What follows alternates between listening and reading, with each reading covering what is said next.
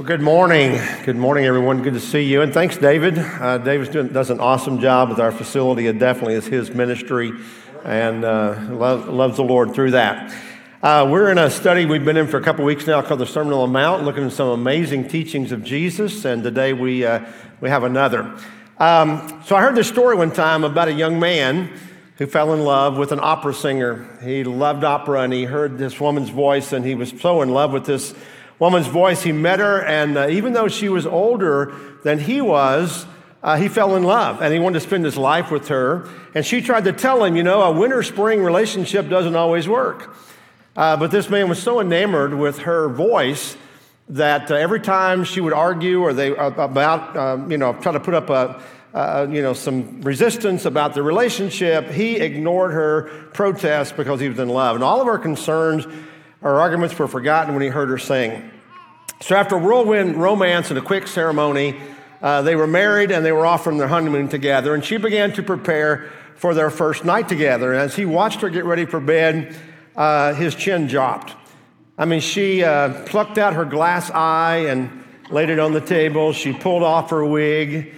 She ripped off her false eyelashes and took off all the thick makeup, pulled out her dentures and laid them out, unstrapped her artificial leg, and slipped off her glasses that hid her hearing aid.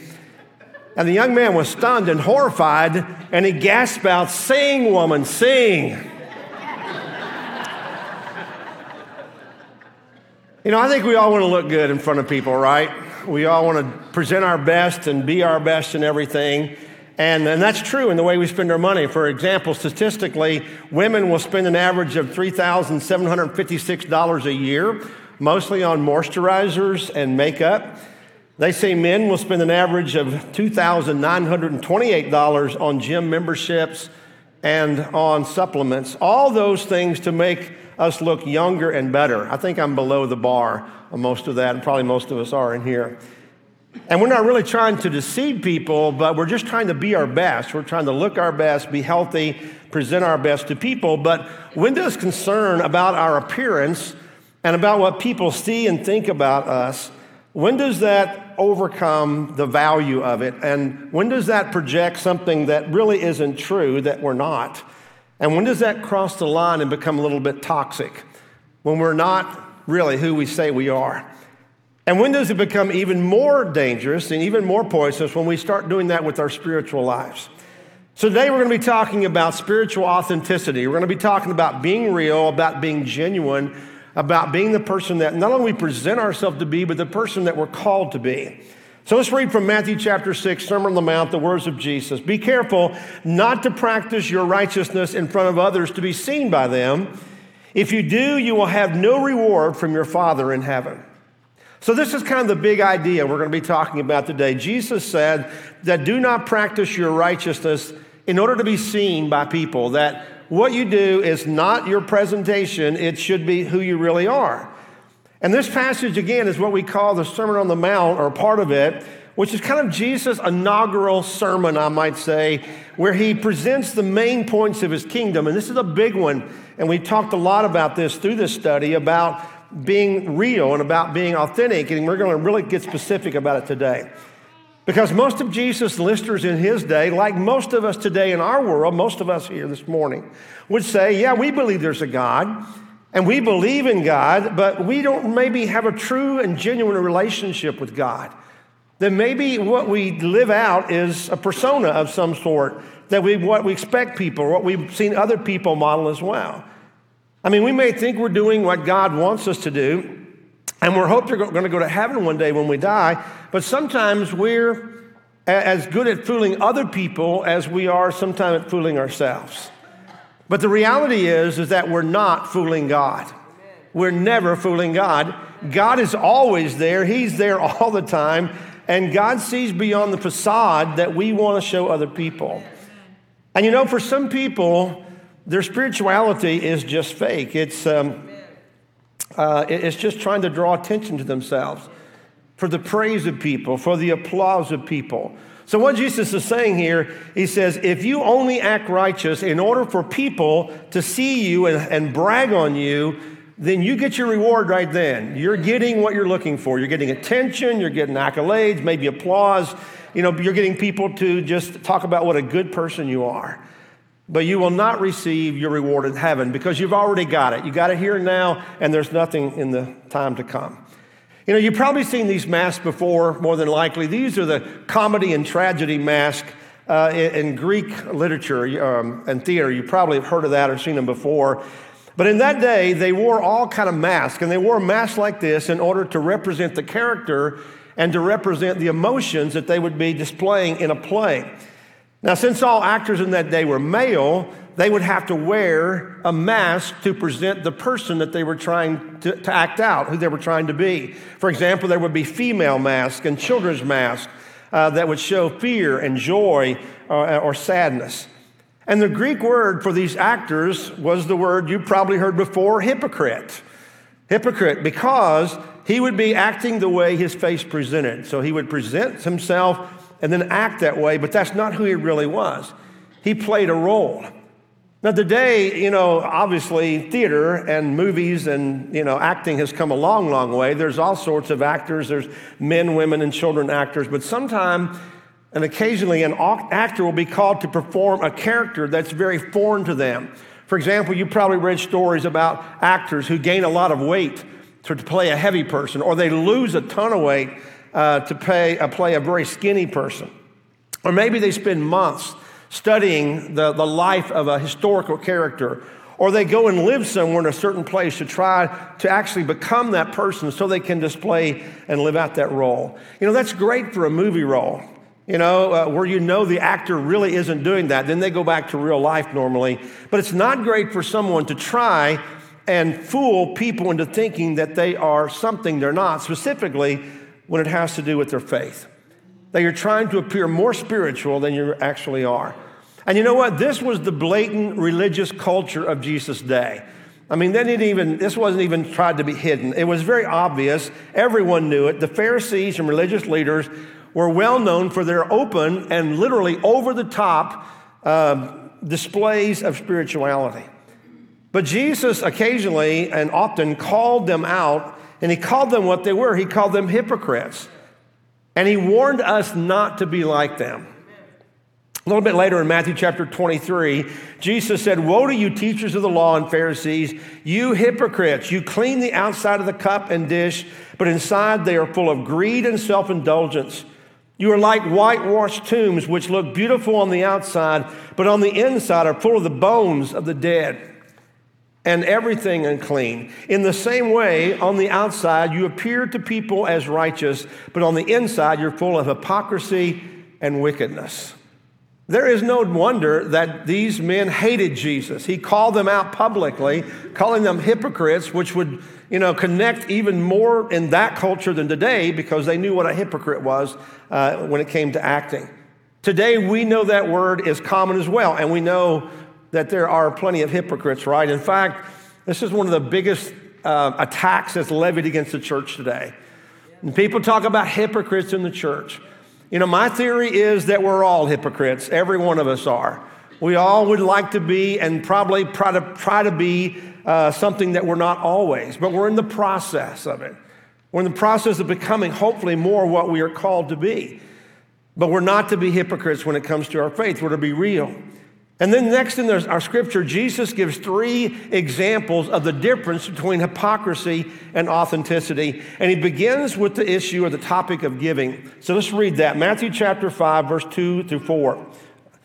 "So when you give to the needy, do not announce it with trumpets, as the hypocrites do in the synagogues and on the streets to be honored by others. Truly, I tell you, they have received their reward in full. But when you give to the needy, do not let your left hand know what your right hand is doing, so that your giving may be in secret. Then your Father who sees what is done in secret will reward you." So we are commanded to give as we are blessed. That's one of the ways that we worship. Giving is a part of our worship. But you know what? It's possible to do the right thing in the wrong way, in the wrong motive. Now, how do we do that? Well, Jesus said you do it, you give, but you give in such a way that draws attention to your gift and yourself and seeks to let everybody know how generous that you are. For example, people that give but demand that a building be named after them or that a plaque be put up somewhere with their name on it because they want everyone to know how much they've given. They want the credit and the recognition. You know, tradition says that the wealthy people of that day literally would hire a trumpeter to go before them when they went to give. When they went to the temple, they would hire somebody to go and blow a trumpet in front of them so everyone's attention was gotten and everyone would know what they gave or that they had given, or that they would drop their money loudly into the offering bucket so that it would make a noise and people would just ooh and ah about what kind of givers they were. And Jesus said that when you do that, again, you get the credit at the moment, and that's all you're going to get. There's no credit in heaven for that. And when people give like that, basically, they take God out of their giving. That's what he's trying to say. Our giving is not to be seen. They imply that they're the ones who made the money and that God had nothing to do with it. And the reality is that you and I, we have no ability beyond of our own to do anything. We have no ability to work a job or make money or anything else. God is the one who gave us life, who gives us health, who gives us the opportunity for education, the ability to work, the health to work, and the opportunities to make the money. So everything I have belongs to God. Every bit of it does. And I'm blessed to be able to give it to honor him. And that's the way we have to look at that.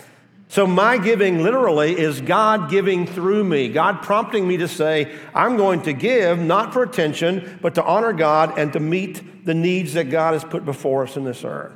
So to try and steer it toward me or you getting recognition for that and glory is just selfish and wrong. That's what Jesus is saying. So that Jesus said that the best way to give is in a way that doesn't draw attention to ourselves, in a way that is secret and that's private. And the Bible teaches that we ought to give to Jesus through the church and its ministries. And I think maybe people don't understand that. There's plenty of ways to give and places to give. And I'm not saying they're all wrong or anything. But when we give to the church, it definitely is more anonymous. And the church, the body of Christ, get the recognition. You know, I could do something, I could spend money and send money different places. But when you give to the church, the body of Christ, this is one of the things I love about IDES, is that when IDES helps ministries around the world, they will give it through churches, they will give it through missionaries, and the glory goes to God that. It's not that some Americans, rich Americans are doing something, it's collectively the body of Christ is doing something. Giving is a privilege and a joy because we know that God sees our commitment and God is glorified and we are blessed because we know that we can never outgive God. And then sometime we may be prompted to give above and beyond our regular giving, and that too should be private and be as low-key as possible. You know, several years ago when we first moved to town, our family was young, and money was tight in our family, and we received an incredible blessing, unexpected blessing. One day we got a call, and our at that time, since we were poor, our vehicles were old and unreliable. We had a couple of breakdowns, and, you know, when you're the minister, everybody knows when your car breaks down, you know. So anyway, we got a call one day from a local car dealer that said, you know what, we're delivering a car to you at the church. And I said, you know, that's got to be a mistake because I have not ordered a car. We're not buying a car or anything, and had not purchased one. But he said, you know what, it's no mistake. He said somebody had leased a vehicle for our family, and it would be delivered shortly to the church, which blew me away. And so very quickly, a nearly new Chevy Suburban, the full-size deal, was delivered, and I was handed the keys. And I'll tell you, I was blown away. I was blown away. For 4 years, we drove that vehicle with all taxes, license, and insurance paid, and the benefactor never took credit for it. I mean, I finally figured out who it was because of just the logistics of everything. But this man was so generous and gracious and kind and humble, never expected anything in return. I look back at that. I've never had anything like that before. And I'm just amazed at that kind of kindness and need that was given there. It was incredible. So whenever you give, and you should give, do it in secret. And then your Father who sees what is done in secret will reward you. That's what Jesus is saying. The second example is prayer. And when you pray, do not be like the hypocrites, for they love to pray standing in the synagogues and on the street corners to be seen by others. Truly, I tell you, they have received their reward in full. But when you pray, go into your room, close the door, and pray to your Father who is unseen. Then your Father, who sees what is done in secret, will reward you. Again, as in giving, you and I are commanded to pray. Prayers will be a part of our lives, but do it genuinely. Do not pray for show. Kind of like the giving that we talked about a few moments ago, the religious leaders of Jesus' day would often go all out with their prayers. And Jesus described what that might be like in Luke chapter 18. He told the story of two men who went up to the temple to pray, one a Pharisee, the other a tax collector. The Pharisee stood by himself and prayed, God, I thank you that I am not like other people, robbers, evildoers, adulterers, or even like this tax collector. I fast twice a day and give a tenth of all I get. But the tax collector stood at a distance. He would not even look up to heaven, but beat his breast and said, God, have mercy on me, a sinner. And I'll tell you that this man, rather than the other, went home justified before God. For all those who exalt themselves will be humbled, and those who humble themselves will be exalted. Now, this is not a prohibition against public prayer. Public prayer, I think, is appropriate. I think it needs to be shared, and people need to be led in prayer, and we do that in our services. But what he's saying, this is against praying just for people to see you and hear you. And that's the only time that you pray. You know, you don't pray any other time except when you're on stage. And Jesus said the only blessing that you're going to get out of it is what you get at the moment when people go, oh, that person prays the best prayer. I love to hear so-and-so pray. And we know that and we do it for that purpose. That's wrong. Like Jesus did, we're told to go and find a quiet place, just us and God, and spend time with him in prayer. You know, we don't read a lot about Jesus doing public prayers, do we? There's just a couple of records of that. Jesus' prayers were in private with God. And God will hear your prayer and God will answer that. Now, the third area, one more example, is in fasting. He says, when you fast, do not look somber as the hypocrites do, for they disfigure their faces to show others they're fasting. Truly, I tell you, they have received their reward in full.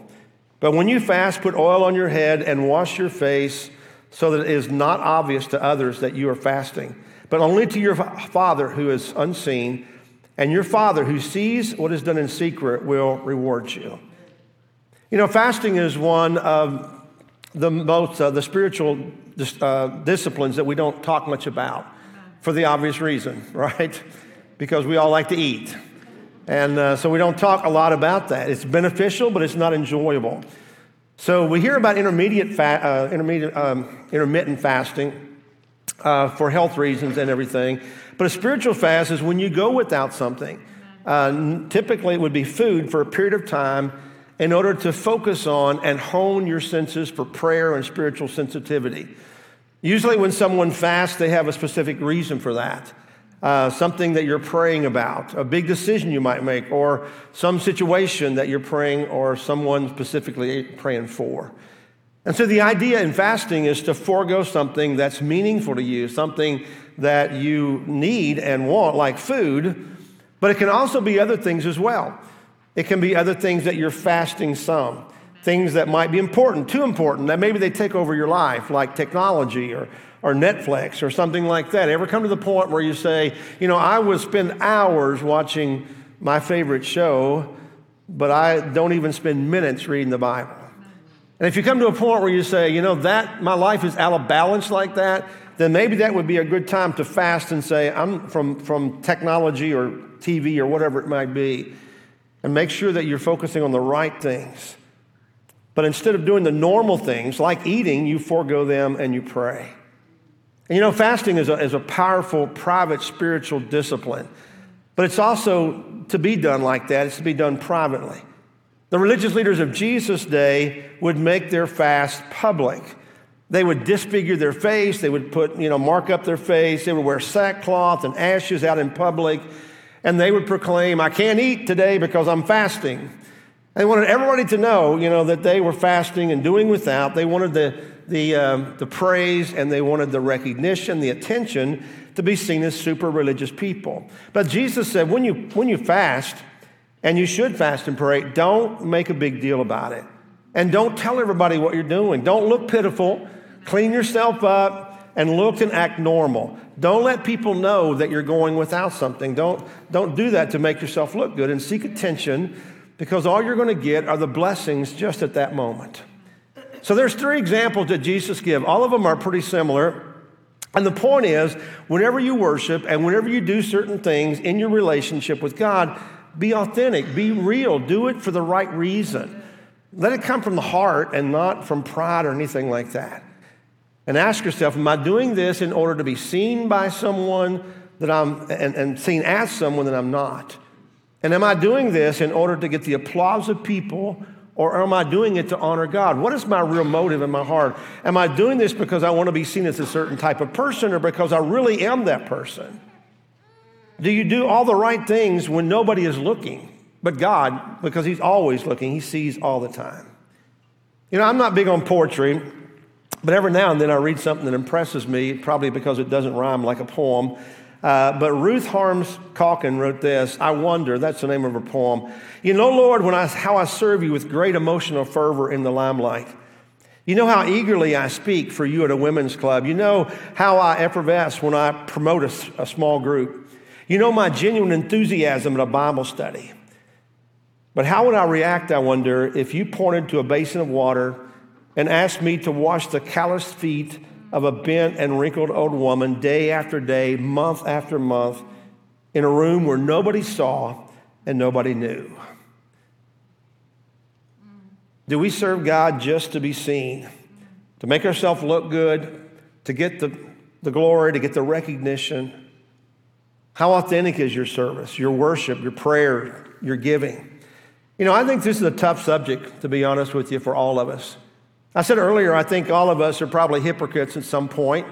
You know, I want to think and I want to be a better man than I am, and I know me, and I know my struggles and my weaknesses, and, you know, maybe you don't know those things, but does that make me a hypocrite? Probably in some ways. When I hear people talk about the church in this way, it hurts me, because I know it's true in some cases. I know that we're not all who we should be. But I also think, you know what you're doing is actually, if you're away from the Lord because of someone else, you're letting that hypocrite be closer to God than you. Don't let them come between you and God. And this is the hard thing, I think, for all of us in a lot of ways, you know, because I think appearance is important. The way we live our lives, how we present to people is important. And when it comes to our testimony and our example, I feel that a lot. I feel the burden of leadership. I know that there are things I should be leading in. I am doing. I think that's important, that the body sees and understands that all leaders should feel that pressure. But I also have to admit that sometimes I care a little too much about what people think of me. I care a lot about what people think.